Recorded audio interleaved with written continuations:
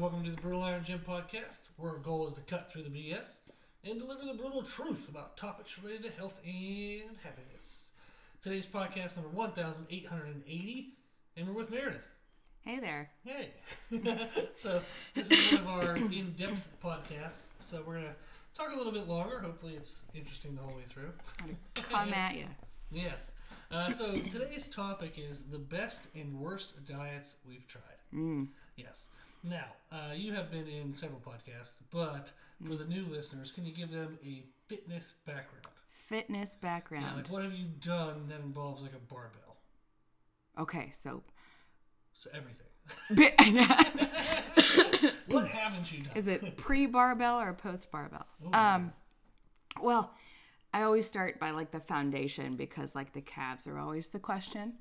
So like the foundation is like 24 years of dance. Yes. And then when you're dancing 25 to 35 hours a week, depending on how many competitions you have that weekend, you don't have an outlet when you're an adult. Oh gosh, no. So after that, when I graduated, I tried, I did yoga. I enjoyed yoga, but I'm bad at the part where you have to sit there, like savasana at the end. Yes. Known for just like getting up and walking out because I just can't sit still. I got stuff to do. I gotta work on that. Yeah. I'm well aware I need to work on that. I did yoga. I trained for a marathon. That's right. Yeah. Trained for so therefore also did a half marathon. Yes. I remember doing quite a few like mud runs. Like I did a 17-mile Tough Mudder once. That's pretty cool. That was fun. In a twisted way. I did CrossFit for a long time. I was a coach at a few prominent gyms here in the Carolinas. Yeah. And then what about the Glassman experience? Oh, yeah. That'd be a cool little fun story. I met Greg Glassman in person, and we chatted, and he helped me achieve a goal I had of my own. So that's on YouTube. It's called Fit to Teach. It's a series that CrossFit headquarters filmed. And then after CrossFit, I did bodybuilding. Yeah. I competed in women's physique. And just happened to like win, you know. Yeah. So. Did pretty well. Did pretty well there. And then, but in between CrossFit and that, I really liked Olympic lifting. I got certified at the Olympic Training Center in Colorado Springs. Mm-hmm. A lot of fun. I kind of miss it. You know, I really enjoy that. That's probably why I said just, anything with a barbell. And then dabbled into powerlifting. So just a little bit of everything. Yeah, which is exciting and fun. Yeah. And you're one of those rare people that when you dabble, you're try good. Anything twice. Yeah, you'll get into it and you're like, well, let's see how this goes. And then you just do really well. Yeah. So it's very cool to see. Now, thank you. With that extensive of a background of activities, yes, you have eaten in many different ways. So, yes. What would be like a sequential season of life of ways that you ate? So, like when you were in high school, you ate for this reason. Starve myself. Yes. So we can start with that. Yeah. Well, like that, and that's also why I said dance, right? So, let's see. So I don't think I was like over fat until like 15, 16 when I was like eating my feelings and didn't know what I was doing. Yeah. Right? Like grandparents died, parents divorced, moved multiple times. It's a lot of change, just a lot to try and navigate. So that's when I did Weight Watchers to start. Okay. Which as a way of eating was great. For me, as someone that's type A, it was like, if I get this many points a day, that's it. No more, no less, this many, done. Right? Yes. So like you just go. Yes, it was the structure I liked. But then I took it like way too far. Okay, what is too far? Like you were eating humans? Like, I want maximum protein. No, not quite. I didn't realize at that time, 50, 60, that like you have a base metabolic rate. Yes. So if I ate 1,400 calories, I have to exercise to get rid of 1,400 calories. Yeah, that wonderful math flaw. So like, yes. I did the same. yeah. So that I took it way too far, and I got down to, I remember getting on the scale at my lightest, I was 86 pounds. That is crazy. I think half my body weighs 86 pounds at the moment. I think like my leg weighs 86 yeah. pounds. Yeah. So it was good. It was great. And if I had like guidance to, okay, you look good now, you're healthy, you still have your cycle, your hair isn't falling out yet. Mm-hmm. Like you can stop now. Yeah, it's like the female triad for dieting is keeping your cycle like at certain body fat percentage. Yeah. So I just like I remember when I probably looked my best after doing Weight Watchers, and then then you go back to, okay, add 20 points to your diet and maintain. But that's like a big swing. So I just stayed at, I remember the number, I was eating 21 a day. Oh, wow. And just about, on average, 2 points was 100 calories. Oh, my gosh. Okay. So, and I was dancing, 3.5, 4 hours a night. Yeah. And then some seasons I was either doing track or lacrosse and then going to practice, going to dance. Crazy calorie burn. So, yeah, I don't want to like slam Weight Watchers for that, because I am well aware I took it too far. Mm-hmm. But it was really good because you generally got to eat anything. Yeah. You just had to keep it within reason. And there's the portions that like America just doesn't do well with. Well, true, yeah. Like when you have to portion stuff, you start to go, holy crap, this is what that is? Like, It's so surprising what proper portions actually are. I think, isn't it? Oreos is like famous for being 3 Oreos as a portion size, which is a joke.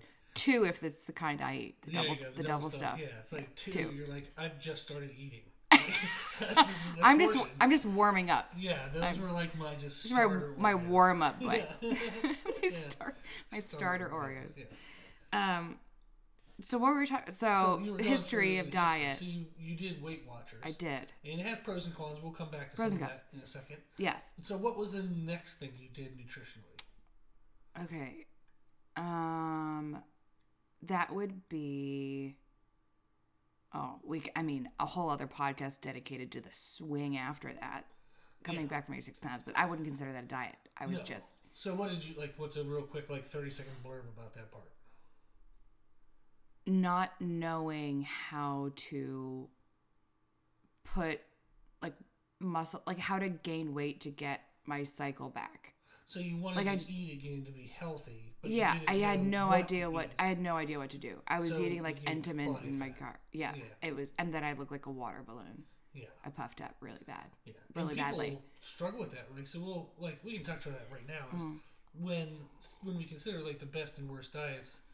Sometimes the diet itself might be one thing, but what you do after the diet is a tough part. Yeah. So, for example, if a diet is super restrictive and it quote-unquote works. Oh, my gosh. But you couldn't continue doing it, you lost your mind and then overate afterwards. Yeah.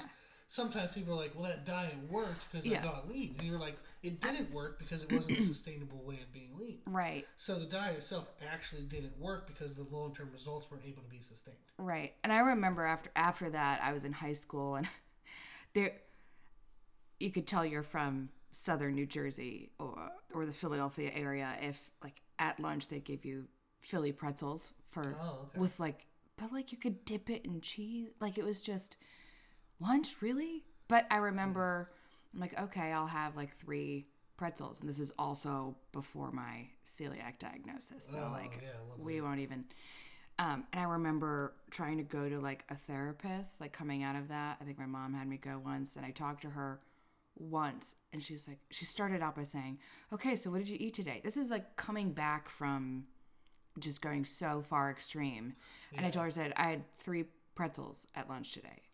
And she said, well, that's not good. Or so it was just judgment from a therapist. Oh my God. I'm shouldn't you just be happy I'm eating? Which now, we would just be happy you're eating. Yeah, that's awesome. That's awesome. Yeah. Good. And I walked out and I said, I'm never going back to that person. Reasonable. That would have been a horrible experience. Bullshit. Yeah. So, Oh, yeah, You can say that one. I can say that one. Yeah. I'm going to try not to slip on the other ones. Yeah.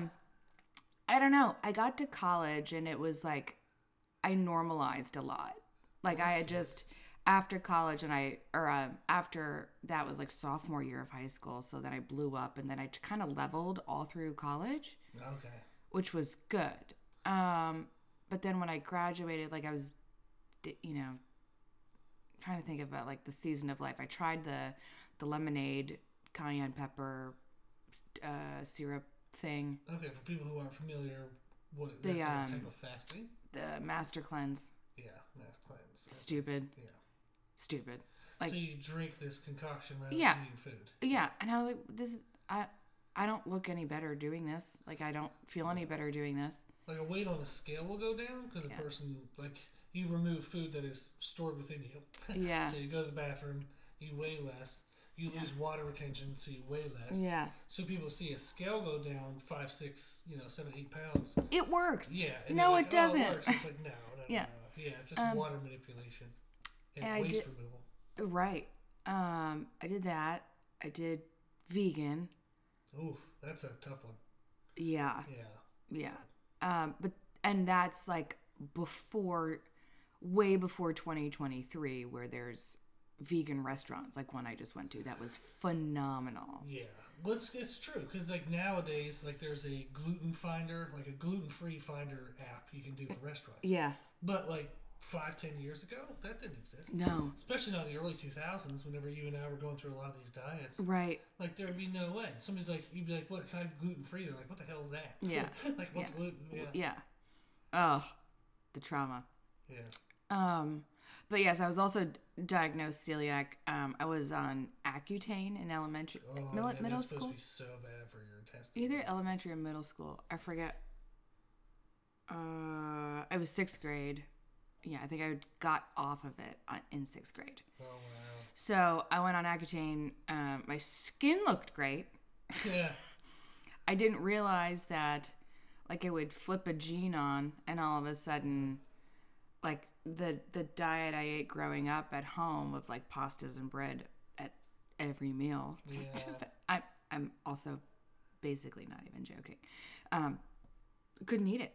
I was like bent over in pain, going to the hospital. Like it felt like overnight. That's wild. And so during that phase of trying to adjust to gluten-free, long time ago, it was like I lived on rice cakes and hard-boiled eggs. Oh, wow. That's not living. No. But I was so scared to eat anything because the pain is so bad. Oh. I didn't know what to do. I was just scared to eat anything other than rice and eggs. Yeah. Because that's safe. And I'm not going to I don't have to go to a hospital today. Like, pretty good motivation for choosing certain foods. Yeah. Yeah. But that wasn't like a diet. That was like survival and figuring that out. So I'm not going to count that phase as like a... Yeah, it wouldn't have been like a best or worst diet, but it was a diet where it was a time period. Elimination diet. Right. Yeah. And then I'm trying to think. So after college, after like the vegan thing, I did Atkins for a while, but I remember like getting really bad advice on Atkins and like that didn't work, and I don't like what was the advice? Do you remember? Like ice cream was okay because it's high fat. Oh gosh, yes. Yeah. Where people are like, "Oh, I'm doing low carb so I can eat pounds of bacon," and you're like, "Oh, that's still a lot of calories." Like, you're right. You're right. The bacon doesn't have carbs, but it's not gonna be like the staple of your diet. in the R. Yeah. It's like, oof. Yeah, bad advice. What else? And then like the biggest, the most recent diets where I had some like content knowledge was doing paleo, and the Whole30. Yeah, you said those actually were pretty good diets for you. Yes. Yeah. So I'd say if I looked back in my diet Rolodex, and I guess some younger listeners, what a Rolodex is? Hi, I'm old. Yeah. Yeah, it was basically like a little turnstile with cards that had people's names and phone numbers on it. Oh, this is sad that we're going to have to explain that. My grandparents had one. And I used to sit and... I feel like grandparents because we're explaining it. I know. I would just sit there and like twirl it because I was bored, right? Yes. So I would just remember playing So with useful for adults, toys for kids. it. Yeah, Weight Watchers worked, and it kind of helps you learn portion sizes, understand moderation. Mm-hmm. I got into paleo when I started doing CrossFit, which should be no surprise to anybody. I can't believe that. Yeah. Oh, God. Is Kool-Aid on the menu? Yeah. Yeah, but that was like a messed with your mind in a way. Paleo did. Fun. Okay, so let's dive into that. How did that mess with your mind? Because, well, I feel like we are the anomaly of some people, right? Because if you're going to do something, you're going to do it. Okay, I'm just going to do way. it. Like if we decide to do something, it's done. I'm going to do paleo, so I'm going to do paleo. Yeah, like I'm drinking Kool-Aid, I'm chugging the Kool-Aid. I'm just doing it. Which, for me, I liked it because I was no longer just doing rice cakes and eggs. It's, all paleo's gluten-free. Sign me up. It was basically how you had to eat, whether you knew or not. Exactly. Yes. However, you know what also is gluten-free? Rice. Oh. You know what you can eat on paleo? Rice. Yeah. Why? Asians didn't invent paleo. I don't know. I don't know why. But I remember it was like, if I wanted gluten-free pasta or I wanted rice, I felt like I was cheating the system. Like I felt guilty. Like my mind went back to oh my gosh, I had 24 points today. Like it was like or in an app when you're like, I went over the recommended calories, or it's just like that. They're like singular numbers. That's what drives me nuts. Right. 1,871 calories. Oh no, I ate I'm 1873. A failure. Yeah, I'm a loser. Yeah. So it was like the head games of, that. Just what I don't even remember was like tequila paleo or something. Oh, I don't know. I didn't drink, but I remember like.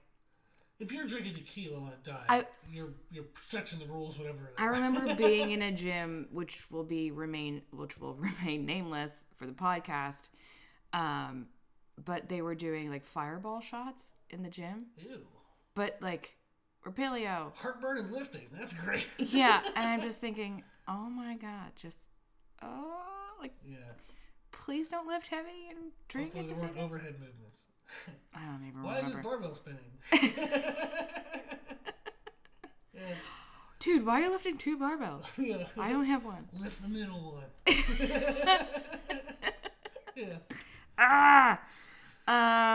Yeah, and I didn't look the way I wanted. I looked okay. It felt good. It felt a little restrictive, right? Like there are literally zucchini noodles and meat and avocado. Like I don't. It's good in a sense that it's a good like elimination diet, like in Fit to Teach in the series, because we bring all these people through CrossFit for the first time, and first of all the results coming out of that people had phenomenal changes, which was so neat to see. But even the diet, if they committed to it, they lost so much fat. They didn't like want sugar all the time. They broke their like Diet Coke habit. So it's good from an elimination diet perspective. Well, the fun part is then thinking, okay, if we dive deep into it, people would say, oh, paleo diet worked for me. Well, like, did it? Was it, not that it's bad, so I'm not putting paleo down, but was it paleo that worked, or was it I am now paying attention to the food I eat? Right. I'm eating enough healthy foods. I don't need the sugary foods. Like, and what is it about the diet that worked? Is it literally that structure, or that they had some structure whatsoever?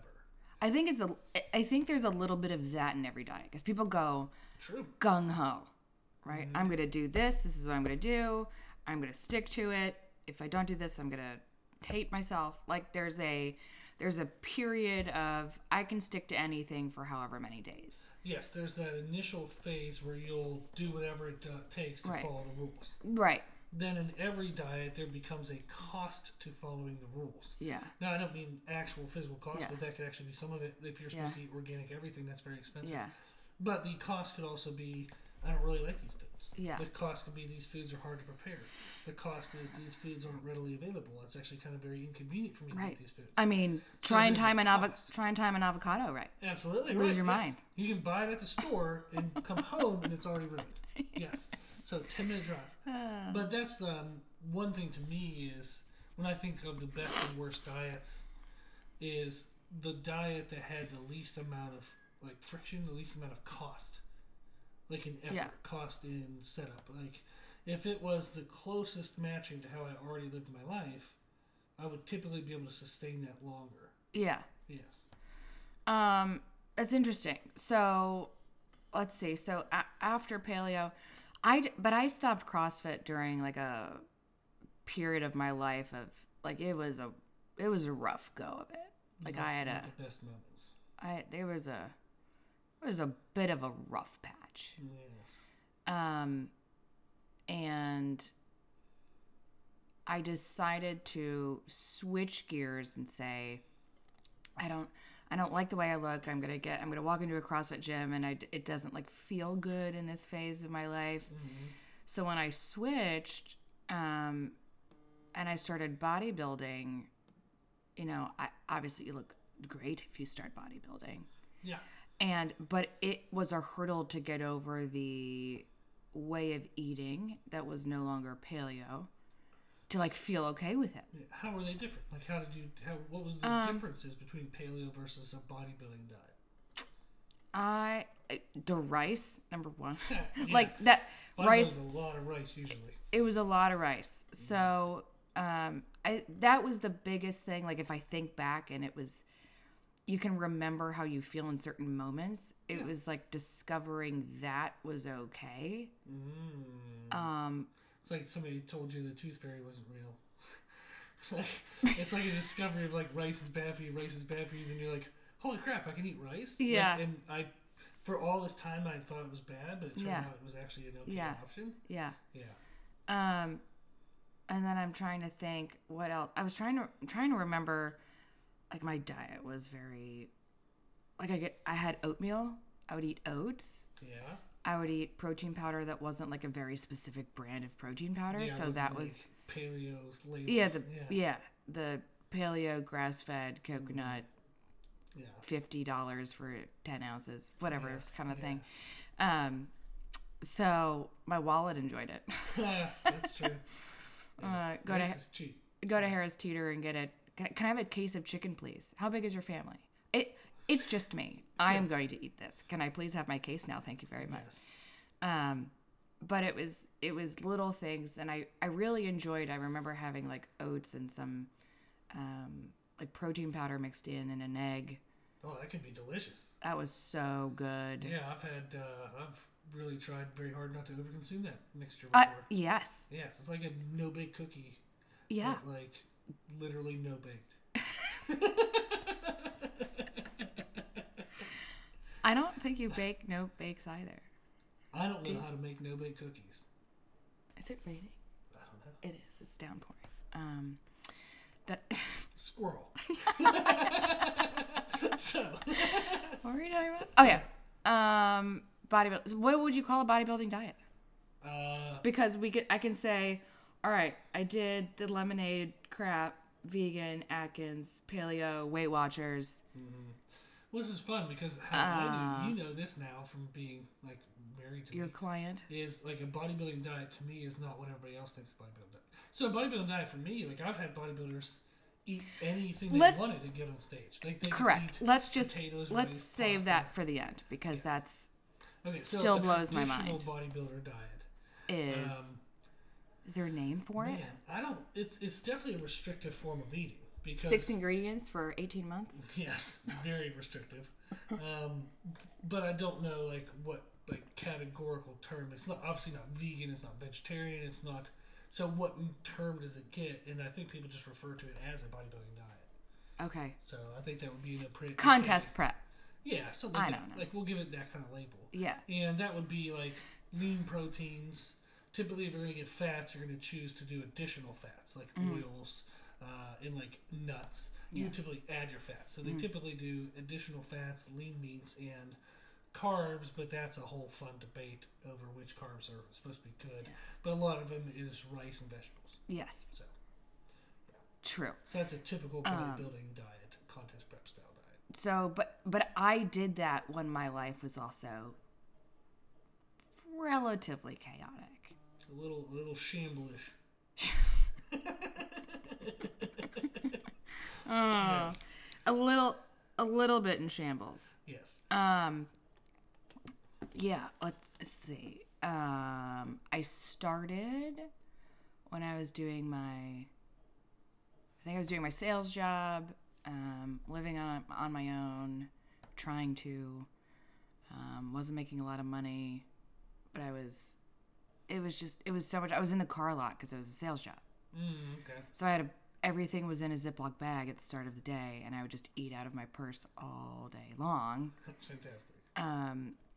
I was supposed to do a show in April. I remember I was going to do an April one, and like December, I was looking good, I felt amazing, thought I looked great. Lost my job in January. And then I went, well, now what? Yeah, crap. So for me, I didn't really have anyone to fall back on, and I was living alone, and I had no money, and I went, well, I'm going to pause this because I need to find a job first. Yes. And I watched my peers at the gym like get on stage in April, and I had found a job within a month. Nice. Good. But then I was a contractor, so I worked twice as hard to make up for the month I didn't have income. That's rough, yeah. But I loved what I was doing, but I remember watching the people in April get on stage, and I was just like crying because it was so hard. And I said, okay, now I feel like a failure. I put some fat back on because I was just heads down, like I had no money. Yeah. What are you gonna do? And I said, I'm gonna go back and I'm gonna do this. Mm-hmm. And I did it again. I did it all over again. Good for you. Yeah. Thank you. And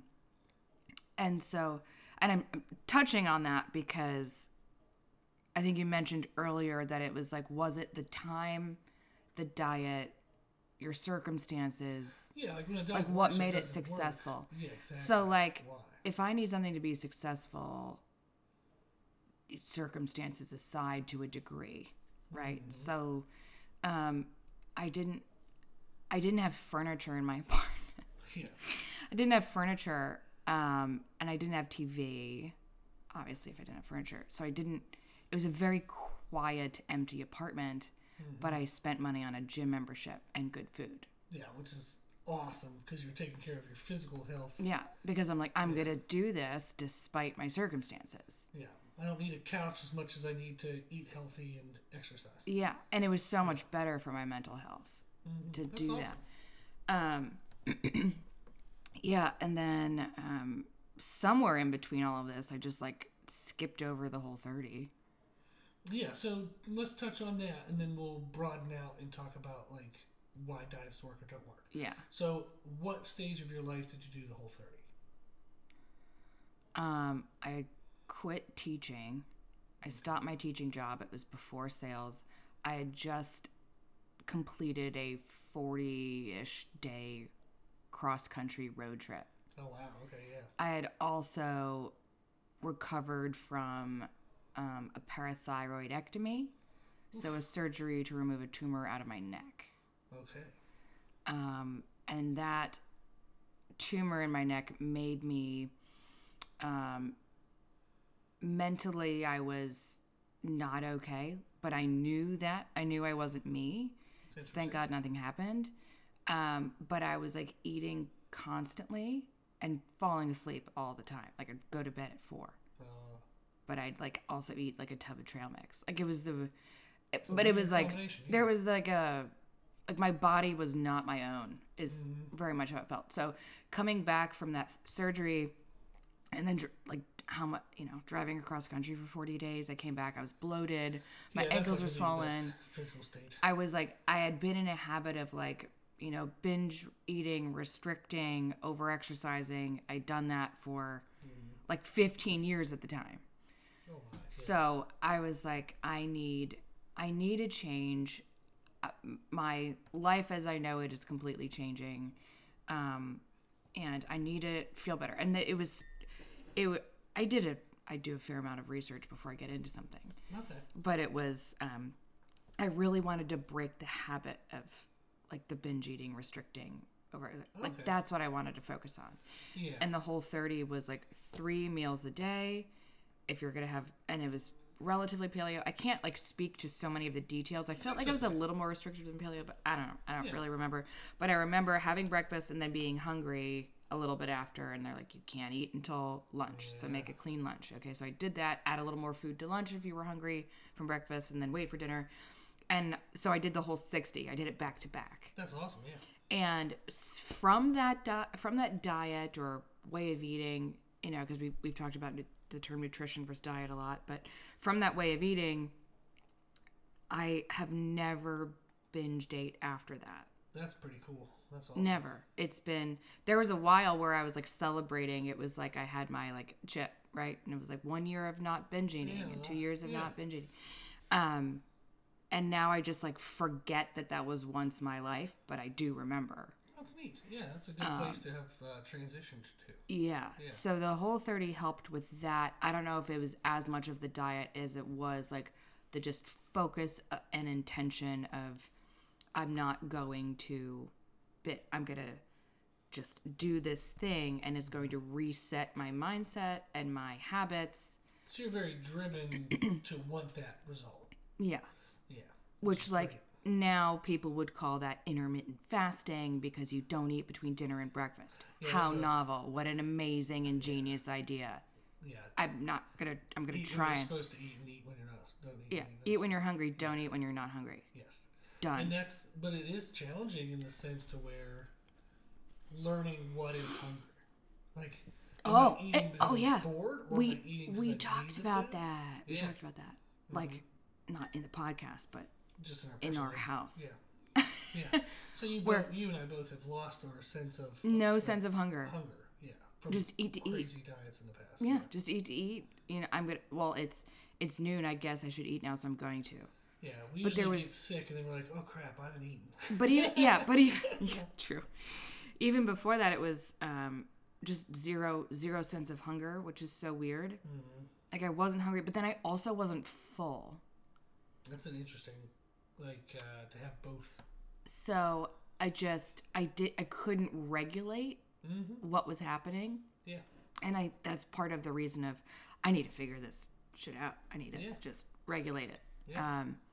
And that the Whole30 helped with that. That's cool. Yeah. So when we think through, a lot of people will have a similar story in the sense that they've probably tried several diets. Mm-hmm. Sometimes it went well, sometimes it didn't go well. Sometimes it was because of the diet, sometimes it was something outside of the diet. Yeah. You know, they went through a stage of life and it just didn't work. So when we think about the best and worst diets, given everything you've gone through, when you would select, okay, let's say for example, in 6 months, you're like, okay, I got a cruise coming up or a beach vacation. I want to look a little leaner. I'm not necessarily trying to lose 50 pounds. I'm not trying for performance. I just want to feel healthier and look a little leaner in my body. What would be some structures that you would look for in a diet, given everything you've gone through, what you think works, doesn't work? Let's say it was like a season of life where you're like, this is going to be a normal season for me, which means I might feel a little overwhelmed with work. Maybe I even have to travel for a week of work. Maybe I'm having to move. Like, there's going to be some things that happen. Yeah. But I want a diet that I believe I can still, in 6 months, feel like I look better. What would you look for? Like, what foods would you pick?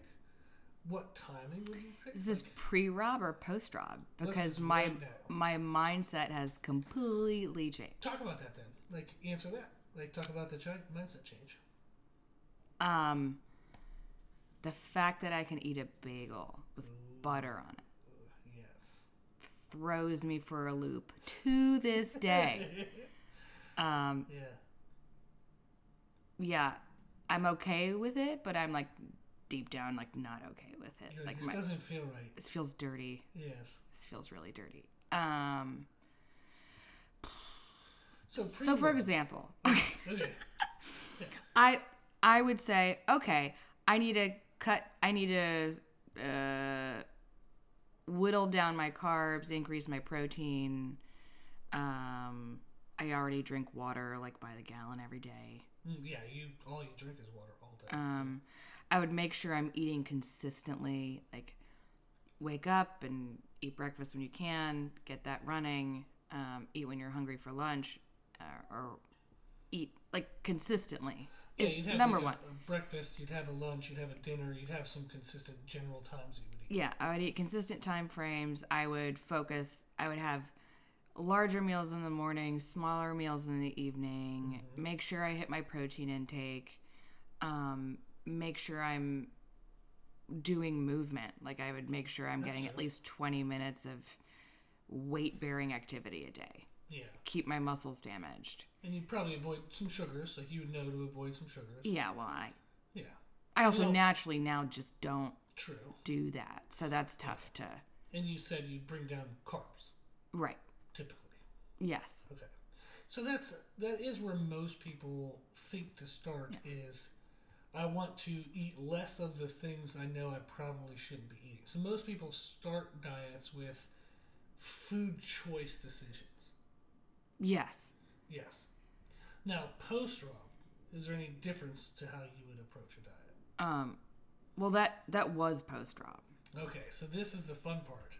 What? Is because it's consistent. Mm-hmm. It's larger to smaller. It's focused on the protein. You can still have carbs. Make sure you're getting 20 minutes of weight-bearing exercise. Like that's post-Rob. Pre-Rob? Ugh. Like try to like not eat carbs at all. Yeah. Or like very little, very, very little carbs. I would do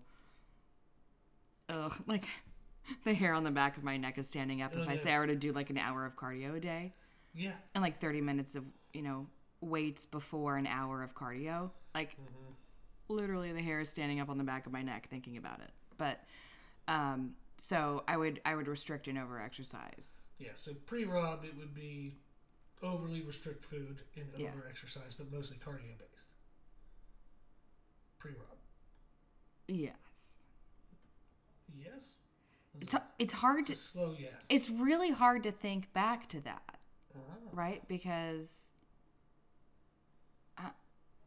I'm trying to remember, like, what I did. And I think I did do that because... I remember morning step mill photos whenever you and I were dating.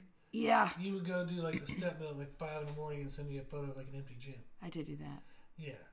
Yeah. And since we've met, I don't know if you've touched a step mill.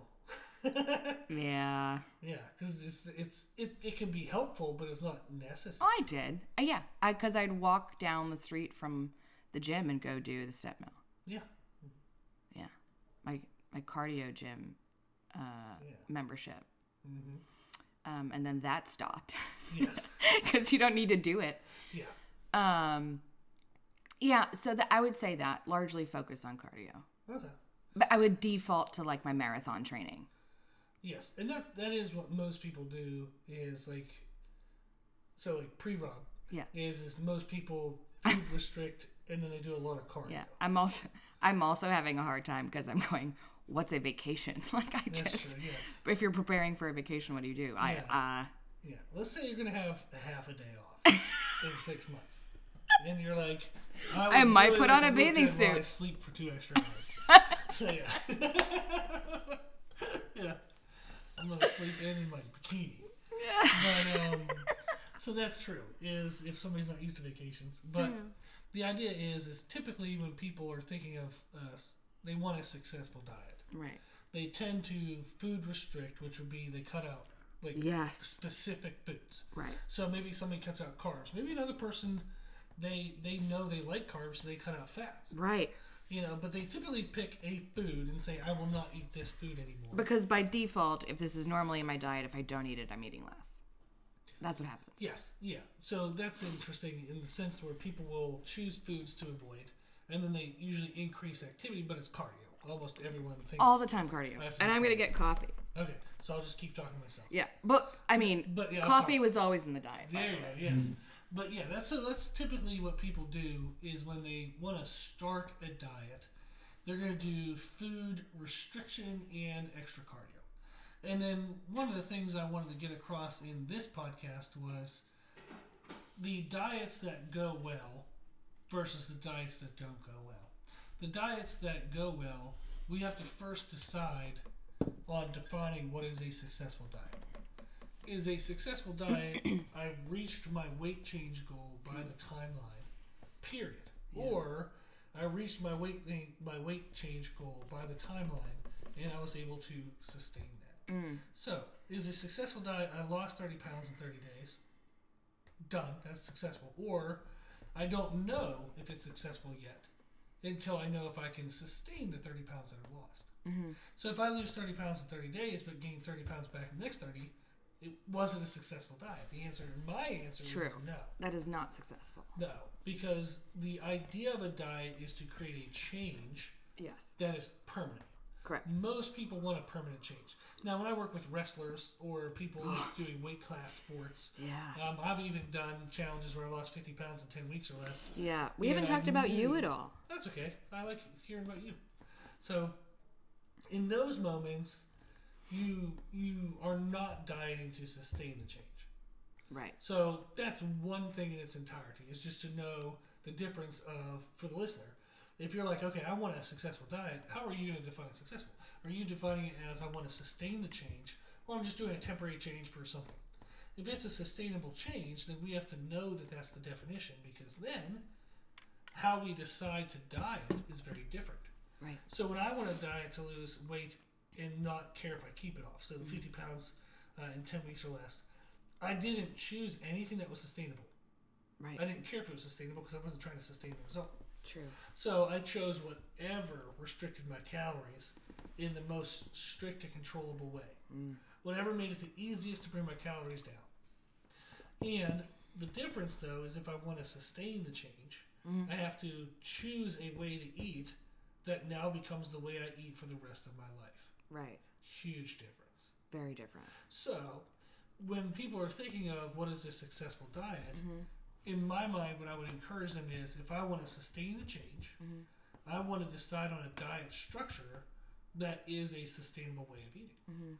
If you looked at your past diets, given your individual circumstances, we could say that paleo was a way in which it could be sustainable for you since you couldn't eat gluten anyhow. Correct. Right.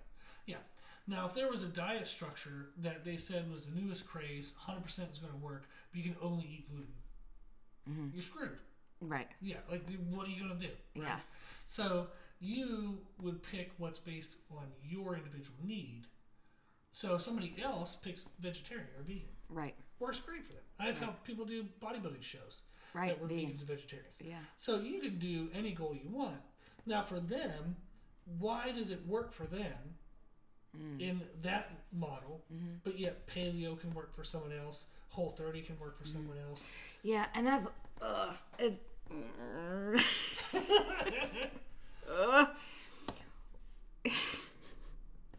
it's a struggle. Oh yes. Like, she's talking with her hands, people. We're in trouble.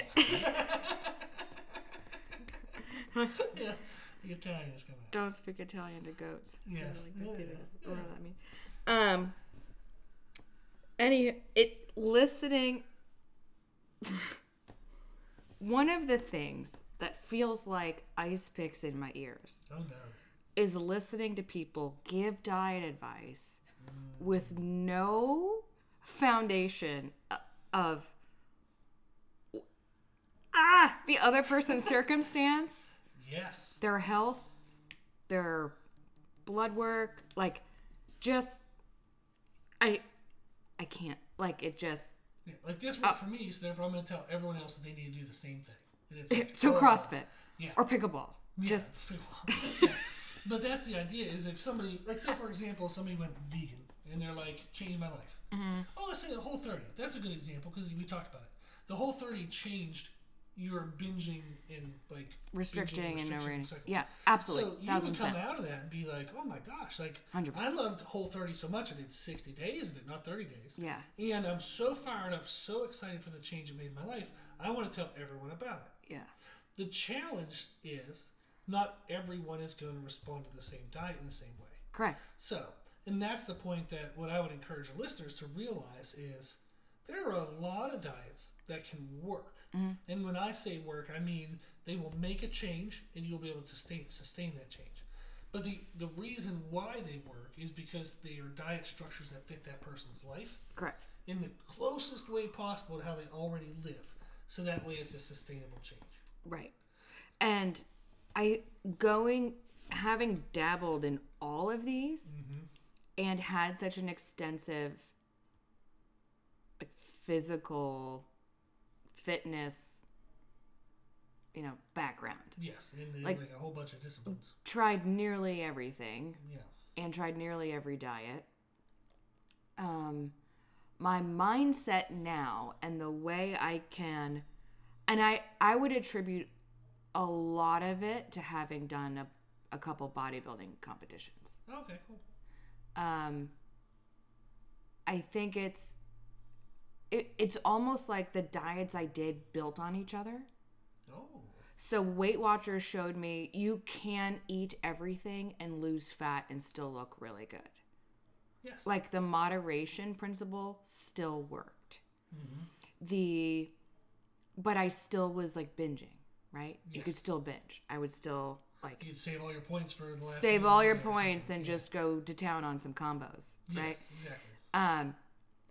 So then the whole 30 was you can moderate what you're eating and break the habit of binging. So I learned I could eat everything. Then I learned to stop binging. Then I learned to eat for aesthetics. Yeah. And I learned you can still have a cycle and lose fat and not eat a ton of food. So it really, everything has built on itself to where now it's interesting to see that, approaching 40 to say all these life lessons, I can now understand how much am I hungry for intuitively in the morning? There you go. Yeah. How much am I hungry for at lunch in the afternoon? How much am I hungry for at dinner? I'm going to work out tomorrow morning. What do I need to do today? Yeah. I haven't worked out in 3 weeks. How do I adjust my dinner now?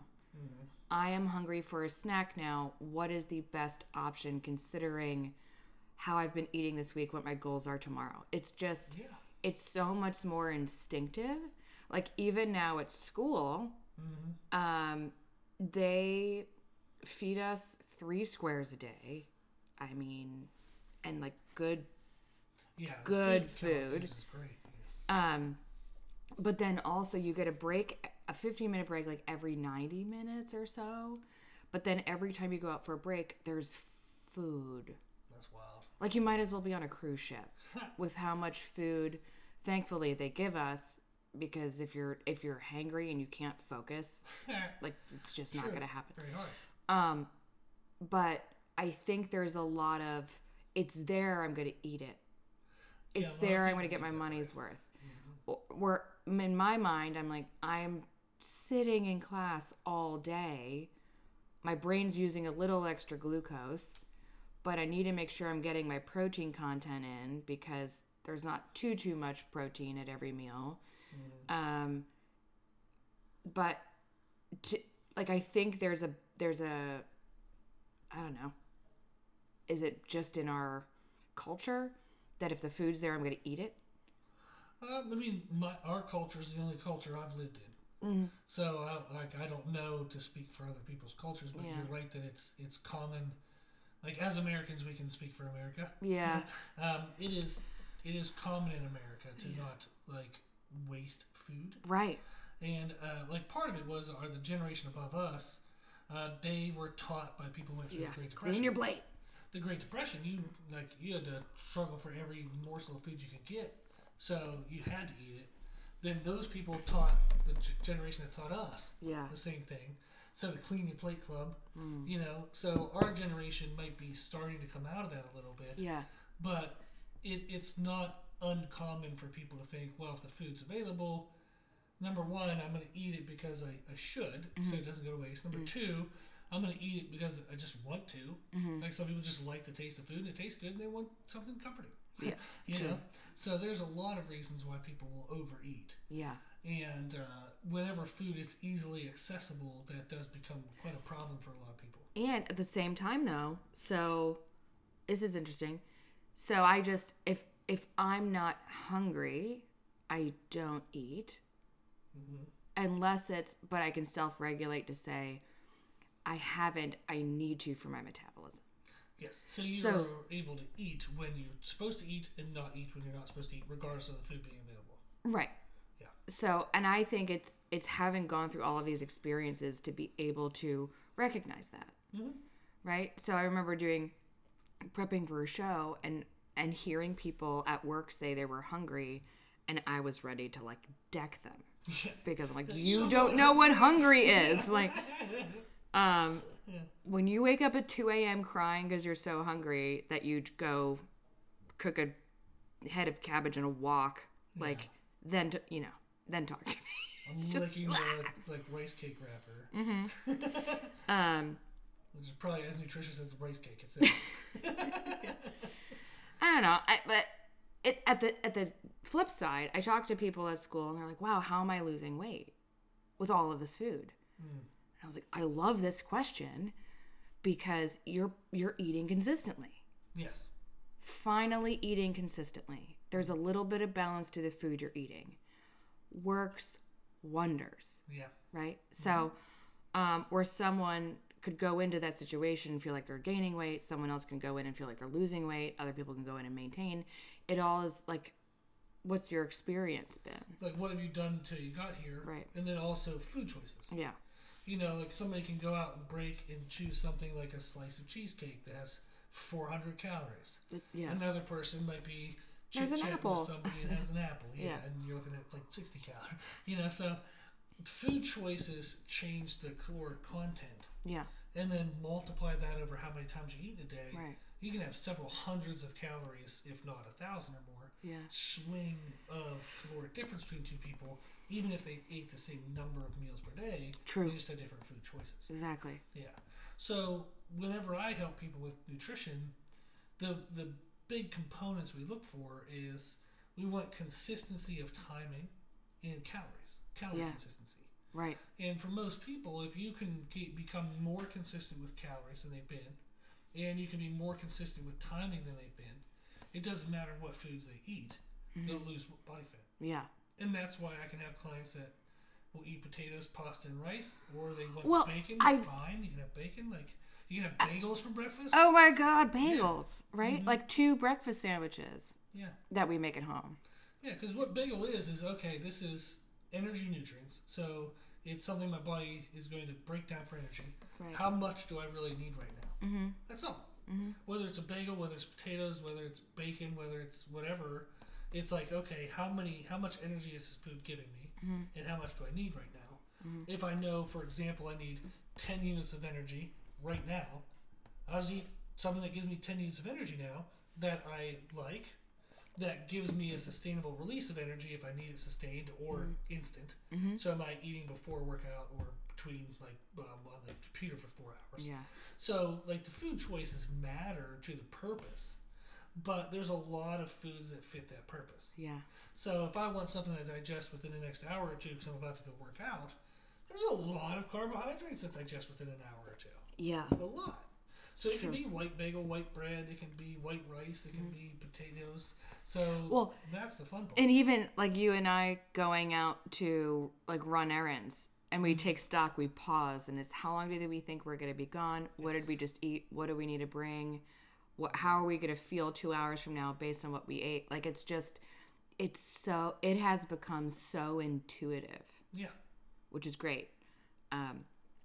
However, I can still like work all day and forget to eat, which I'm working on. Yes, I have to like help you eat. Yes. Now that's funny because I have to do the same for myself. Right. We both are so driven to get stuff done that we are able to just work through rather than eating. However, we both now understand, okay, if I do that, I'm not going to feel my best. I'm not going to look my best, and that's going to compound over time. And I'm going to be further and further from the life that I want, the body that I want, the feelings that I want. So it's better for me to stop for 10 minutes. Yeah. This is why I buy microwavable rice rather than cooking it myself. Right. Because I want to eat now. Like if I'm going to eat, I want to eat fast. And we do an eat to live, not live to eat. There you go. I mean, but with your food allergies and my food allergies, we don't go out to eat because it's either an anxiety attack or like... Or we get sick. Yeah, we get sick, or it's like I'm spending money to risk getting sick. Like I just... Yeah. And then when we go out to eat, like we enjoy it for the experience that it is. Yeah. And I think that's something that people can think of too is, like I have clients all the time that'll tell me like, hey, if I'm like maybe a couple is like going on a Friday night date and they're like, we want to go out. We've been in the house. We've been going crazy work. Before we started trying to eat healthy, we used to go out to eat. We like that routine. What can we do? Yeah. So I just help them with food choices. Yeah. I'm like, you can still go out to eat if you can afford it, and like it's something you enjoy. We can keep that. We just might need to eat these foods because they're more calorie controlled than these foods. Yeah. Like a lean meat and some vegetables is going to go a lot better than steak and margarita. Yeah. There was a I don't know if the book was called Eat This, Not That, but I remember that being on every page of the book. And I bought it in high school. Oh, okay. I was always into, science, math, fitness, nutrition. Like, I just loved learning all of that, even if I didn't know how to apply it. I was so young. Right. And I remember seeing, like, the volume differential in the food, like, photos. Oh, okay, yes. And that was... when you're young and you see it, that was such an eye-opening kind of experience where it's like, oh, wow, I can eat a whole lot of volume in this way versus... Well, that's actually a fun topic. Like when I work with people who are coming out of eating disorders... which is both of us, too. Yeah, true. They have a hard time eating enough food because their stomach is shrunk and they're just not used to a certain volume. Yeah. So then you have to pick more nutriently dense food so they don't eat as much volume. Right. But when you have somebody who's coming out of overeating, like chronic overeating due to emotional concerns, volume. They are going to be used to super high volume. Absolutely, good point. So you're like, okay, I've got to bring their calories down, but I can't let them eat something that's highly nutriently dense because they're going to feel like there's not enough food. Right, and they're so going you to have eat to eat something that's not nutriently dense. Right. So nutrient density is going to be appropriate for one individual and another individual in completely different ways. Right, and why you need to know someone's history before you say, oh, do this. Oh, absolutely. I hate advice like that. And you've seen me get fired up and mad. And our ears bleed. Like it's just, it's such a non-intellectual response to just do this. Yeah, I get mad at it because if you give someone advice that doesn't fit them, they're going to then struggle to follow it, and they're going to feel bad about themselves. Yeah. But that advice actually wasn't correct, and it wouldn't even be healthy for them to do. Correct. So you're setting them up to feel bad about themselves for something that they shouldn't even have to feel bad about themselves for. It's like, why would you do that to someone? And I know people mean well. They don't know what they don't know. Absolutely. This is a good point. I would love to just raise awareness that there's a lot that people don't know if this isn't what you do. I'm not going to give somebody plumbing advice. I don't know anything about plumbing. Just because I fixed the toilet once doesn't mean I know how to fix everyone's toilet. Yeah. Even if I fixed a car, maybe there was a problem with my car that I was able to fix, but it's not the problem you have with your car. My advice isn't going to fix your car. Right. So it's interesting how I think people understand certain professions. You don't give mechanic advice for not a mechanic. You don't give plumbing advice for not a plumber. You don't give nutrition advice for not a nutritionist. I'm not going to tell a surgeon to, actually, you should use a 3-Vicryl for that. Yeah. And they're like, no. I'm not. But everybody, somehow, everyone thinks they're a nutrition expert. It is wild. I know I'm in it, so I could be biased in certain ways, but it's maybe the most profession I think that everybody else thinks they already know. And it's wild, absolutely wild. Why is that though? I mean, I know we're going down a bit of a rabbit hole. This is all about like diets. Like everybody interacts with food. Not everybody interacts with plumbing. Not everybody interacts with fixing a car. Everyone every day has to eat. Everyone every day, based on how they eat, has a good or a bad experience. Right. The more good experiences they have, they believe that what they're doing is good. Right. So therefore, they're interacting with it every day. They've had all of these collective experiences. Yeah. And they're like, I now know something. The downside is they don't know what the full amount to know is. Yeah. So they might know a lot of what they believe is there to know. So they know 10%, but they only know that there's 10% to know. Therefore, they know 100%. So they're genius. Right. So they're like, I want to give advice because I know everything. It's yeah. Like, well, you know everything of the 10% that you know, but you don't know that there's 90 other percent. They don't know that we know they know we know. Yes. Yeah. And I think that's part of the reason why is everyone interacts with food. Yeah. Everyone touches that each day. True. Not everybody does the other professions every day. This is true. You know.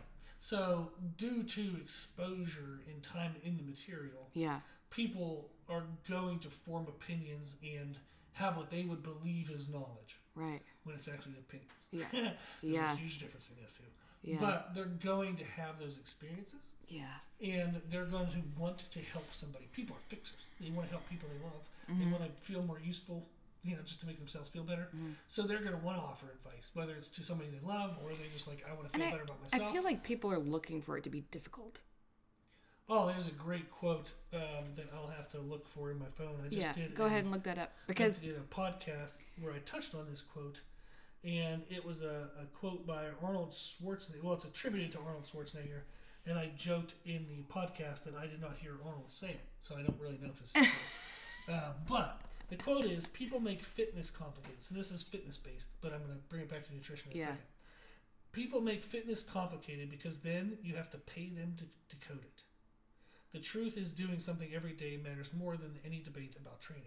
So the truth... Oh my God, yes. That's applicable to nutrition 100%. The more complicated I make it, the more you have to pay me to solve it for you. Right. This is why I would hope that anyone listening to my podcast says he makes it really simple. And I've had people tell me that verbatim, like in emails and in person, is you make nutrition simple. Because I don't want you to have to pay me for it. Like, I'm not doing it to try to get money out of people. I'm doing it because it has made such an enormous difference in my life, the people I love's life, and the people I've talked to and helped. It has absolutely made people live the life they wanted. It allowed them to do that. Absolutely. And why would I not share it with people? Right. Yeah. And I'm trying to see now, like, how many diet books have been published. Oh my gosh. Like how many total? But that's okay. Good. How many diet books are sold each year? According to Nielsen Bookscan, about 5 million diet books are sold in the U.S. alone every year. Around half of the entire total health and fitness category in 2050. Oh my God. Yeah, so 5 million books are bought on nutrition. So how do I make my book just different than the other millions of books, right? What do you find out? Oh my God. Apparently, or approximately 45 million Americans diet each year, and the diet industry is worth $72.6 billion. Oh yeah. Yeah. Which Oh, yeah. It's so simple. It's so simple. Well, that's the challenge. Is people just evidence that people just want it to be complicated and fancy. Well, that's the thing. The people who sell it want it to be complicated. The truth of dieting itself. I can't stop it. This is The truth of dieting itself is that why diets work or don't work is simple. The challenge is, how do you apply the rules to your life? Right. So if I know I'm supposed to eat between 2,000 and 2,400 calories a day. Yeah. And I believe that's appropriate for the window. I know my protein should be maybe 160 grams. How do I do that? When I have a busy job at work, when I have family to take care of, when I have extra hobbies, when I have other interests, when I have a food issue, like gluten sensitivity. Yeah. Like the how to do it is the complicated part, and that's why I get hired. That's why I have a job. Yeah. I don't have a job to decode it. Yes. I have a job to teach people how to apply it. Yes. There's a difference. True. So nutrition itself, I feel like it's very simple. Mm-hmm. Now, this is what I do all the time, so hopefully it would come simple to me. But it's not complicated to understand if I eat an appropriate amount of calories at a consistent rate, and sufficient enough protein so my body can heal and repair itself, I'm going to feel good and I'm going to look pretty good. That's relatively simple. I think that's pretty agreed upon right there. Yeah. That's pretty true. But the challenge is, and this is where everyone struggles, is how do I apply it? So when we talk about diets, like if we're looking at paleo versus Whole30 versus vegan versus vegetarian, those are different ways to apply the same concepts. Mm-hmm. So it's finding the ways to apply it that fit you. Exactly. And that's kind of, you said that in a more eloquent way than me saying, like, every single one is, like, built on itself. Yes. Yeah. Well, that's a very good point as well. Is like part of what makes me okay, or at least decent, or somewhat sufficient in what I do, is amazing. I've tried literally everything. You name a diet, and I've done it. Between the two of us, I think we've done all of them. Yes. So, like, what's the benefit of that is you learn what does or doesn't work in your experience. Mm-hmm. Now, combine that with I've worked with over 3,000 people. I stopped counting at 3,000 because it's high enough. Yeah. I've worked with over 3,000 people. I have 3,000 people's, like, I know their first names. I know everything they did with nutrition. I have all their information saved on my computer. Yeah. So I have over 3,000 people's diets I've ever written on my computer. So I've learned from my experience, which is a lot, but nothing compared to 3,000 people. Yeah. So I have 3,001 people's knowledge. So knowing that width of information, that breadth of information, is then when somebody new comes to me and they say, I have this problem, I'm like, oh, no worries. Mm-hmm. I know so-and-so dealt with that, and another so-and-so, and actually probably 12 or 20 or 30 or 100 so-and-sos. Yeah. And the common thread of 100 people was this. Let's start there. Right. And that's what most people need. That's what people, if they're going to pay for something, what they should be paying for is not to decode it, is to apply it. Mm-hmm. That's where the challenge is what people struggle with is the application of nutrition. Absolutely, because it can be overwhelming. Yes. It's a struggle. It's challenging. If you wake up and you have to be out the door in 10 minutes, what do you eat in 10 minutes? Yeah. And a lot of people, they eat nothing because 10 minutes feels overwhelming and stressed, and I can't make bacon and eggs in 10 minutes. It's like, well, that's not your only choice. Mm-hmm. But if they only think they're allowed to eat oatmeal, for example, well, I can't make oatmeal in 10 minutes. Mm-hmm. So they skip breakfast. It's like, there are so many other options that would accomplish what oatmeal accomplishes. Yeah. It doesn't have to be oatmeal. And there's a lot of options in general. If you want it to happen, it can, within reason. Mm-hmm. We've gone through some very, very tough seasons. Yeah.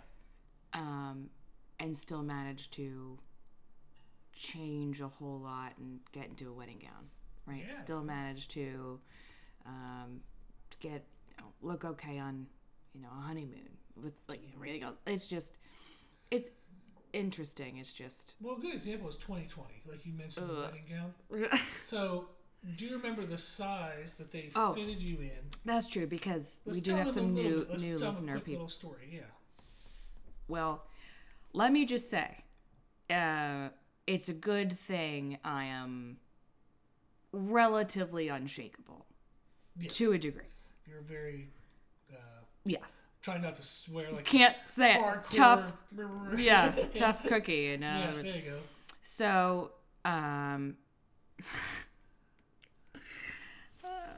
okay. We walked into. So, fun fact: Rob was with me when I was wedding gown shopping. Yeah, so he saw. Amazing. Yeah, he saw my wedding gown choices, and I wanted to know what he liked and what he thought about them, and which is, I don't know that anyone ever does that, but we're unconventional to a degree. Yeah, and we were both like, this is a fun experience. Well, I knew the exact gown I wanted, and I found where it was. We went. I tried it on. I tried on a size 10, and Rob and I were talking, and he does what he does. Mm-hmm. I've done a myriad of different athletic events and diets, and I know what I'm capable of and can do, and I know if I have this many weeks and this happening in my life, I know to do that. Kind of like your experience with, all of your diet, your nutrition clients. Oh, yeah. I can pull on my experiences to have an idea. Absolutely. And I told them to order a size 4. Yeah. And they staunchly opposed. They even made you sign an agreement. They made me sign a waiver. Yeah. Whereas basically, like, you're so fat right now. We don't think this is gonna happen, and we need you to sign an agreement that we advised you otherwise. Yeah, they were like, we can go to maybe an 8 or even maybe a 6, but they were like, we don't even recommend a 6. We're like, you're just order us a 4. Like, can you just give me the waiver? But I remember walking out that day going, well, hot damn. Yeah. Like, good thing I went through that bodybuilding experience where you like feel like a fat, you know what, standing in a room with fluorescent lights and there's 20 mirrors around you. Yeah. And you're like, well, it's a data point. It's just a data point. Everything becomes data. At a point, everything becomes data. Yeah. So, yeah, they had me sign a freaking waiver. So we started 2020. I think that was in like March. No, we chose my gown in February. Yeah, because they were talking about. I lost my job in March. This virus thing. There's weird thing in Europe in China that the factories might shut down. Order it now. Yeah, okay. So it was in February. And then we had they told us size 10 in February. Then we went back and got that's right. We committed to a size 4. I lost my job in March. Well, that's what I want to touch on. Yeah. So what I want to touch on is that even in the most chaotic year of everyone's life, I think everyone can relate to 2020 being chaos. Yeah. Is you can still make progress. Yeah. I walked in. If you learn how to apply the information. The gown came in. I walked in. I tried on the 4, and they had to take it in. Yes. So, bam. And they were shocked. Also, didn't make me feel great, but they were shocked. Yeah. Yeah, so we got from a 10 to a 4, and they had to take it in. And that was a span of maybe like 6 months, 7 months. When did we pick up the dress? There was a few things that happened that year. So 8 months. I don't quite remember. Yes. 8 months. Okay, so 8 months. So 8 months, you went from 10 to a 4, even with all of what 2020 was. Lost my job. Loss, your dad's cancer, my mom's stroke, moving my mom. We had to change our whole wedding venues and plans. And the reception is canceled. Yeah. Oh, it's chaos. But super fun tangent because it's the application of nutrition. Right. That 100% is legitimately challenging. 100% legitimately challenging. So the fact that nutrition feels complicated to people makes me sad because nutrition is simple. I agree. The application is challenging. I agree. And people don't teach that that's different because you don't make money if that's different. Correct. And that's the part that we were talking about, that Arnold Schwarzenegger quote is nutrition can be so complicated because people want to make it complicated because then you have to pay them. Right. You have to pay them for their system. You have to pay them for this thing. Right. And that's where I feel bad for everyone because what's lost in that mess is that it's actually much more simple. Right. Is be consistent with your calorie intake, even within a range. Like you can be a 400 calorie swing every day and it's close enough. And then eat consistently. If you're going to have breakfast, try to have breakfast most days. If you're going to have a lunch, try to have lunch most days. If you're going to have dinner, try to have dinner most days. Yeah. It's literally just that. And then the application is unique to each individual. Consistency. That's right. It's just most people are not consistent. People are overweight because they're inconsistently eating, not that they're overeating. Yeah. And really, you just want to look at like the slope of the line. Like you're gonna have a swing and dip and go up and down. But as long as over time it's a trend in a direction, you're doing great. Yes, and the variances, the smaller and smaller and smaller you make the variances, right, the leaner the person will get. Yeah. So we were talking about like when I do bodybuilding shows with people, like how I get my clients ready for stage and they can eat whatever they want. I don't care. Yeah, it's wild. The reason why is because we just narrow the variance over time. So maybe when we first start, they could have 40 foods, 400 calorie swing. Times can be an hour off each meal. Then as we get closer, we're like, okay, rather than an hour variable, let's try to get it down to 30 minutes. Rather than a 400 calorie swing, let's go to a 200 calorie swing. Right, yeah. So we just start narrowing the variance. And the smaller and smaller variance you get to where you can get the meals as pinpointed as possible, get the calories as pinpointed as possible, people get down to like 5-6% body fat, and that's how people get pro cards. Yeah. And every one of my clients who's gotten a pro card has eaten a different food. Yeah. I've never had a diet for any of my clients that they had to eat the same as anyone else. That is true. No, the foods have never been identical between any clients. Yeah. And that's a lot of times where people struggle too is, tell me exactly what to eat. Oh, I hate that question. I know. I understand it. I understand the question, but I hate it because it's not long-term successful.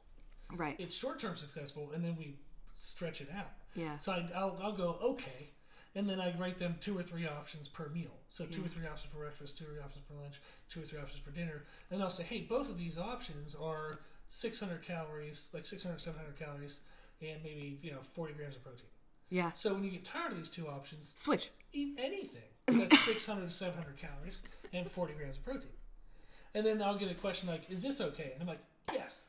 Yeah. Like, well, can I have potatoes? Yes. And I'm like, yay. We're finally getting some width of options because that improves sustainability. Absolutely. Yes. Yeah. Awesome. Yeah.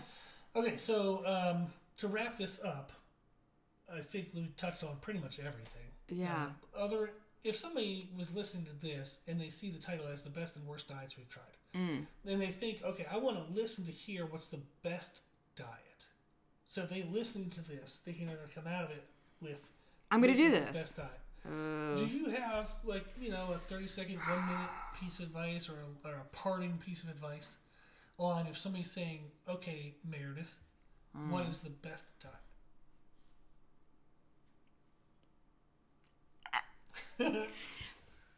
It depends. That's a perfect answer in my opinion. Now, why does it depend? It depends because it depends on where are you starting, what do you struggle with, what are you allergic to, what has worked for you in the past, what has failed in the past, what have you already tried, what are your triggers, yes. There's so much. Yes. So I can't, is it a best diet because you need to regulate your food consumption? Do you need to eat more? Do you need to eat less? Do you need to stop binging? Do you need to overcome a food addiction? What does your blood say?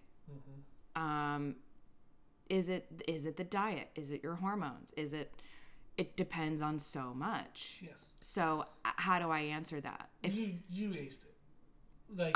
I got an A. Yes. I'm not the one to be giving the grades.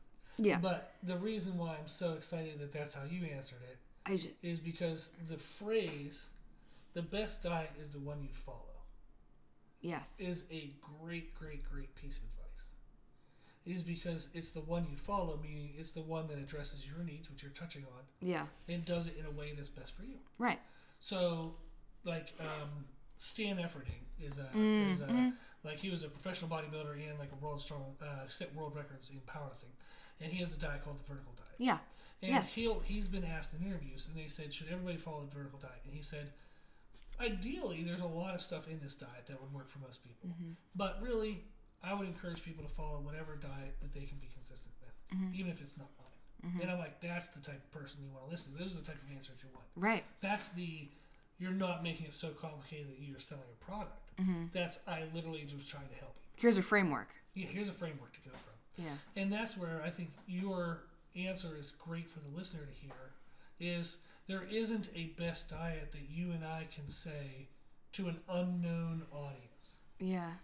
So we can't say, here's the best diet I can't, with anyone listening. I can't. We would have to know who you are and what you're doing and what your goals are and what you've been eating, what are your food restrictions. Yeah. So when people are trying to find the best diet, I would encourage them to say, I need something that makes my calories consistent and my number of meals or the timing of my meals per day consistent. Yeah. I want to have sufficient protein. There's a little bit of argument to that, but it's a pretty well-established 0.6 grams to 1 gram per pound of body weight. Yeah. On our website, www.brittlelirongym.com, you can go to the free nutrition education page. On that page, the first document is a Create Your Own Nutrition program. So you can print that, you can read through it, you can do whatever, and it actually tells people the calories they need, the proper range. It tells them the protein they need, the proper range, and methods to regulate timing. It's all for free on our website. Totally for free. So go there. If you don't know what your calories should be, if you don't know what your protein should be, it's on the website. And then, from there, it would be pick any diet structure that allows you to be consistent with calories and timing. Yeah, whatever foods are that you like that can fit that, great. You know, and if you have trouble figuring it out, as a little plug, but I'll say it anyhow, is right now I'm doing free 15-minute consultations with people. Yes. Because I've been very fortunate, very blessed to have a lot of people to work with, and I wanted to start to get to meet people before I work with them, because I wanted to see what your goals are, what you're struggling with. I'll tell you what you can do to overcome them. But I wanted people to get to know me. I wanted to get to know them, so that way when I start to work with somebody, it's a nice long-term investment. I want to make a change in people's lives. I want to have, like, there's that mile wide, inch deep kind of thing. Yeah. I want to do the opposite. I want to make sure that whoever I'm helping, we go as deep as they need. We cover everything they need. Yeah. So I want to see what their, like, level of interest or investment are into it. So if anybody listening to this is like, okay, I understand consistent calories, I understand consistent timing, but I really do not know what structure is best for me. Yeah. Free 15-minute call. So you can sign up, email brutalirongym@gmail.com, or you can go to the website. We'll go to the one-on-one services page. On there is a link for the sign up for the consultation as well. So anybody that wants that, I'll talk to you for free for 15 minutes. So that way I'll give you at least some kind of idea of what to do. Which is awesome. Yeah. Yeah. So the other thing would be is to pick a diet that you believe fits you closely, and then just modify it as you go. So if you do paleo, but you like rice, then eat the rice. Yeah. Keep the rest of the paleo part that you like, but add the rice if you want. Right, because everyone's going to feel better eating different things too. So yes. Like you get different blood sugar responses, you get different digestive responses. Oh, yeah, there's another podcast. That's a whole other podcast, yeah. Like I've had some clients that'll eat rice and they feel great. I've had some clients that eat rice and they feel bloated. Yeah. So we switch from rice to something else and all of a sudden they feel amazing. Right, it's wild. So you can pick a diet structure that you believe is close to you. Yeah. And then just modify it as you go. So that's another option. Awesome. Okay. Well, I think we definitely touched on a lot of things. Yeah. So I think that was pretty good. A little bit. I hope I wasn't too windy. Oh, no. I think it's... The point of these in-depth ones, as I mentioned when I first introduced the first one, is to dive a little deeper, have a little more of a discussion feel. Yeah. And because it's hard. It's hard to talk about all of this in 30 minutes, 20 minutes. Like you have to pick one narrow component, and that's it. But then it might take me 20-minute podcast to get through everything we just talked to today. Yeah. So. And it's interesting. Like it's I don't know.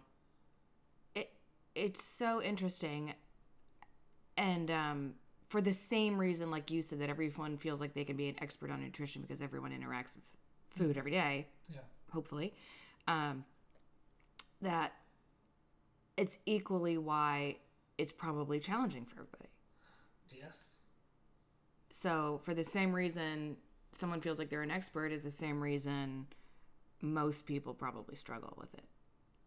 That's a good point. I like that. Yeah. And that's part of that challenge is that there's so many answers available. Yeah. Everyone says they're right and everyone has like an opinion. So who do you listen to? You know? And I appreciate that people are investing into this podcast. Like if you're listening to this now, thank you. You've clearly listened to it. Yeah. So I hope that through the podcast people have learned that it can be more simple than what it's made out to be. Yeah. And that it can kind of fit you. And that's, I don't know, I just see so many people hurting emotionally and mentally because they try to do something they can't. Absolutely. And they feel like a failure. It's heartbreaking. And it's like, that wasn't made for you. Like, that wasn't the thing you were supposed to be good at anyhow. Yeah. It's not, yeah. And it's just sad to see that. Yeah. I agree. Yeah, I mean, I hear it a lot just in general conversation, right? They know, hey, you're kind of fit. What do you do, right? Yeah. Or, you know, it amazes me when people talk about the food you eat when it's healthy, but like I don't comment on people's. I never talk about what somebody's eating. Oh no, because people do it to us a lot. And I wouldn't even think to do it. Right. Why would you? That's so personal. But yeah, well, actually, yesterday I was eating cookies. Yes. And I was eating some cookies outside of Publix. Because your blood sugar, you were like, I'm feeling so sick. We had to move some gym equipment, and I was behind on food. So it felt like crap. And so we went into Publix. I grabbed some cookies from the bakery, and I was like, "Well, this will be good. It'll give me a couple hundred quick digested calories. Yeah. And then I'll cook some food when we get home." Yeah. As soon as we walk out, some dude was telling me, "What do you say? Like you're cheating or something? That's cheating." That's cheating. Yeah, that's cheating. And this is me being a complete jerk face. So you didn't respond. Well, so no. just But in your mind, head, what I'm thinking to myself now is, so feel free for everyone to judge me. You're open season of judgment. Open season. So this person, older, extremely overweight. Yeah, grizzled. And in one of those like carts. Yeah. Like movable portable carts, because he was so overweight he probably couldn't walk very well. Yeah. And he was getting on me about nutrition. He's like, "You're cheating," and it's like, have you ever not cheated? Like, how do you know, how do you like? Why would you think this is cheating? Yeah, it's because it's a cookie that's bad for you. Yeah, and it's like, you don't know me. You don't know anything I'm doing. Like, I don't look bad. Like, I clearly must know something I'm doing. Yeah. But yet, for that person to automatically think I'm wrong, they're right. Yeah. Nothing else in the circumstances would make you question that. Oh, we were, both of us were just like, and we just laughed, and then you go, "It's his cheat day," and we just started laughing. Yeah, I'm like, which it isn't, but I was like, how do you even respond to that? I don't know. What I loved about that moment was, and again, feel free to judge me, I don't care. I'm gonna say it. When people give advice, they look who's giving it, unaware of so many elements. I know. So, like, for example, like that guy being obese, telling me that I was right or wrong. And it didn't matter if it was me. If he said it to you, I probably would have like cussed him out, because I can't stand when people say things to you. But anything negative. Yeah, negative. Yes. Disclaimer. Yeah, they can't say anything negative. Not that you don't let people talk to me. Oh, no, yeah. That's hilarious. Yeah, now we're really getting off. But when people give advice, they often mean well, and they're completely oblivious to the fact that, like, of why it might not be right. Mm-hmm. You know, like, we've seen people who are not in any physical condition, like any good shape, give nutrition advice to other people. Yeah, skinny, fat, fluffy, like, unhealthy. What are you doing? Like, why would you? I'm going to stick to this. I'm going to stick to this diet. Then I'm going to fast, and then I'm going to drink myself silly, full of alcohol, and then, but I know what I'm doing because I'm going to cleanse. Like, it's just. And it's like, you gotta be, it's just crazy. I know. It's crazy that people are so unaware. I just default to keeping my mouth shut unless someone asks me directly. I keep my mouth shut. How do we answer what? We're so far off on the topic now, but this is great. Okay. Is when somebody asks, like, well, what do you do for nutrition? The first response, for me, is a question back to them. I have never give someone an answer where I haven't asked them a question about themselves first. Well, that's why... You're the exact same way. Yeah, because you said, what's the best diet? Yeah, and you're like, I don't even know how to answer that. Yeah, and in my mind, I was like, yes! I didn't prompt you with that question at all. This is why we're married. Yeah, it's like, oh, this is amazing. This works so perfectly. Yeah. When somebody says, like, well, what do you eat? I would never answer that. No. I would always go, biased. I say, well, what are your goals? Yeah. Like, what are you working on? Because I know what they mean by that question is, what should they eat? Yeah. I want to look like you. What do I do? Yeah. And that's, to me, that's a really good sign that you're talking to somebody who probably knows some good stuff. Yeah. And you might want to continue that conversation. Yeah. Is if you ask them a question and they ask you a question back. So training advice all the time. Like, oh, I want to, get my squat stronger. What should I do? Like, what's the best squat stance? It would be like, well... What's your body mechanics? Yeah, what are your body types? Do you lift with Olympic shoes? Do you not? Like, do you lift to be strong? Do you lift it for mobility? Like, there should be questions as, like, I have to gather information before I can give you an answer. Yeah. And that's a really good indicator of, like, who should you listen to or what information to follow. That'd be like walking into... Are they gathering information from you first? Wouldn't you want a doctor to do that? I would hope. Jeez. So, like, why would you not want a nutritionist to do that? So take advice that was given to you. Yeah. Meaning, it wasn't, you didn't hear it from, like, okay, this person on an interview said to do this. It should be, they asked you questions, and they gave you an answer for you, based on your questions. Mm-hmm. So, that's the best advice to listen to, is when somebody actually knows who you are. Correct. They know something about you. Correct. That's the better advice. Yeah. Not the 20 years of trial and error and mistakes I did. Well, you can give great advice, like... True. In the sense that, like, here's all the things I learned. Yeah. You probably should try not to do those things. Yeah. You know, if I stick my fork in a light socket, you know, I think that's pretty good enough that I can tell somebody else not to do that. You're probably not going to want to do that. Yeah, like I said, I don't just spout advice because what's the phrase about, you know, the truly intelligent, like just... Well, this is great because I don't know. So that's I laugh at the irony of, like, I don't... What's the phrase of the truly intelligent? I'm like, oh, I don't know. Well, yeah. You're cute. Yeah. But it's more of like I know I don't know everything, so I'm not going to act like I do. Oh, yes. Well, that's the imposter syndrome component, too. It's like, as you learn more about stuff, you then become more aware of what you don't know. Right. And you can actually have somebody who's very good at what they do, and they're very shy to give advice because they're like, I am so aware of what I don't know now. Right. So there's be cautious of the people that think they know everything, that are convinced and prophesy about, like, you should do this, everyone should do this, like everyone needs to blah blah blah blah blah blah. Yeah. Like those are usually the ones you never would listen to. It's like, be cautious. Yeah. About that. Be cautious about the folks that are convinced you need to do intermittent fasting, first meal at 2, like, but just, you know, keto and intermittent fasting and this and that. And well, I remember when I did a podcast about the carnivore diet. Yeah. Somebody got very mad at me because I said that the carnivore diet might not be for everyone. Good. And they believed the carnivore diet was how everyone should eat because it worked very well for them. Yeah. So they gave a description of how much it changed their life, and I'm very happy for them for that part. But they then said that my advice of not advising everyone to do carnivore was wrong, and they said it in a much less nice way of saying that. Of course. But congratulations, you must also play pickleball. Like those are the people that I would definitely be very cautious with. Yeah. Is everyone should do XYZ. Yeah. And it's like, that's probably not a good person to listen to. Yeah. Because very rarely does everyone need to do something that specific. Yes. Now, does everybody need to track calories and timing? Yes, because those are concepts. Yeah. But if somebody's like, you need to do intermittent fasting, or everyone should do you need to brush your teeth. Blah, blah, blah. You need to, It's like there are some foundational aspects that you do need to do that is non-negotiable. Yeah. So the components of nutrition, non-negotiable. How you apply them. Negotiable. Individual. Yeah, negotiable. Right. Yeah. Yeah. Okay, we'll wrap it up there. Yeah. As soon as you just said this is fun, I'm like, okay, we're up. No, I said this was fun. Okay, good. Yeah, yeah. Yeah.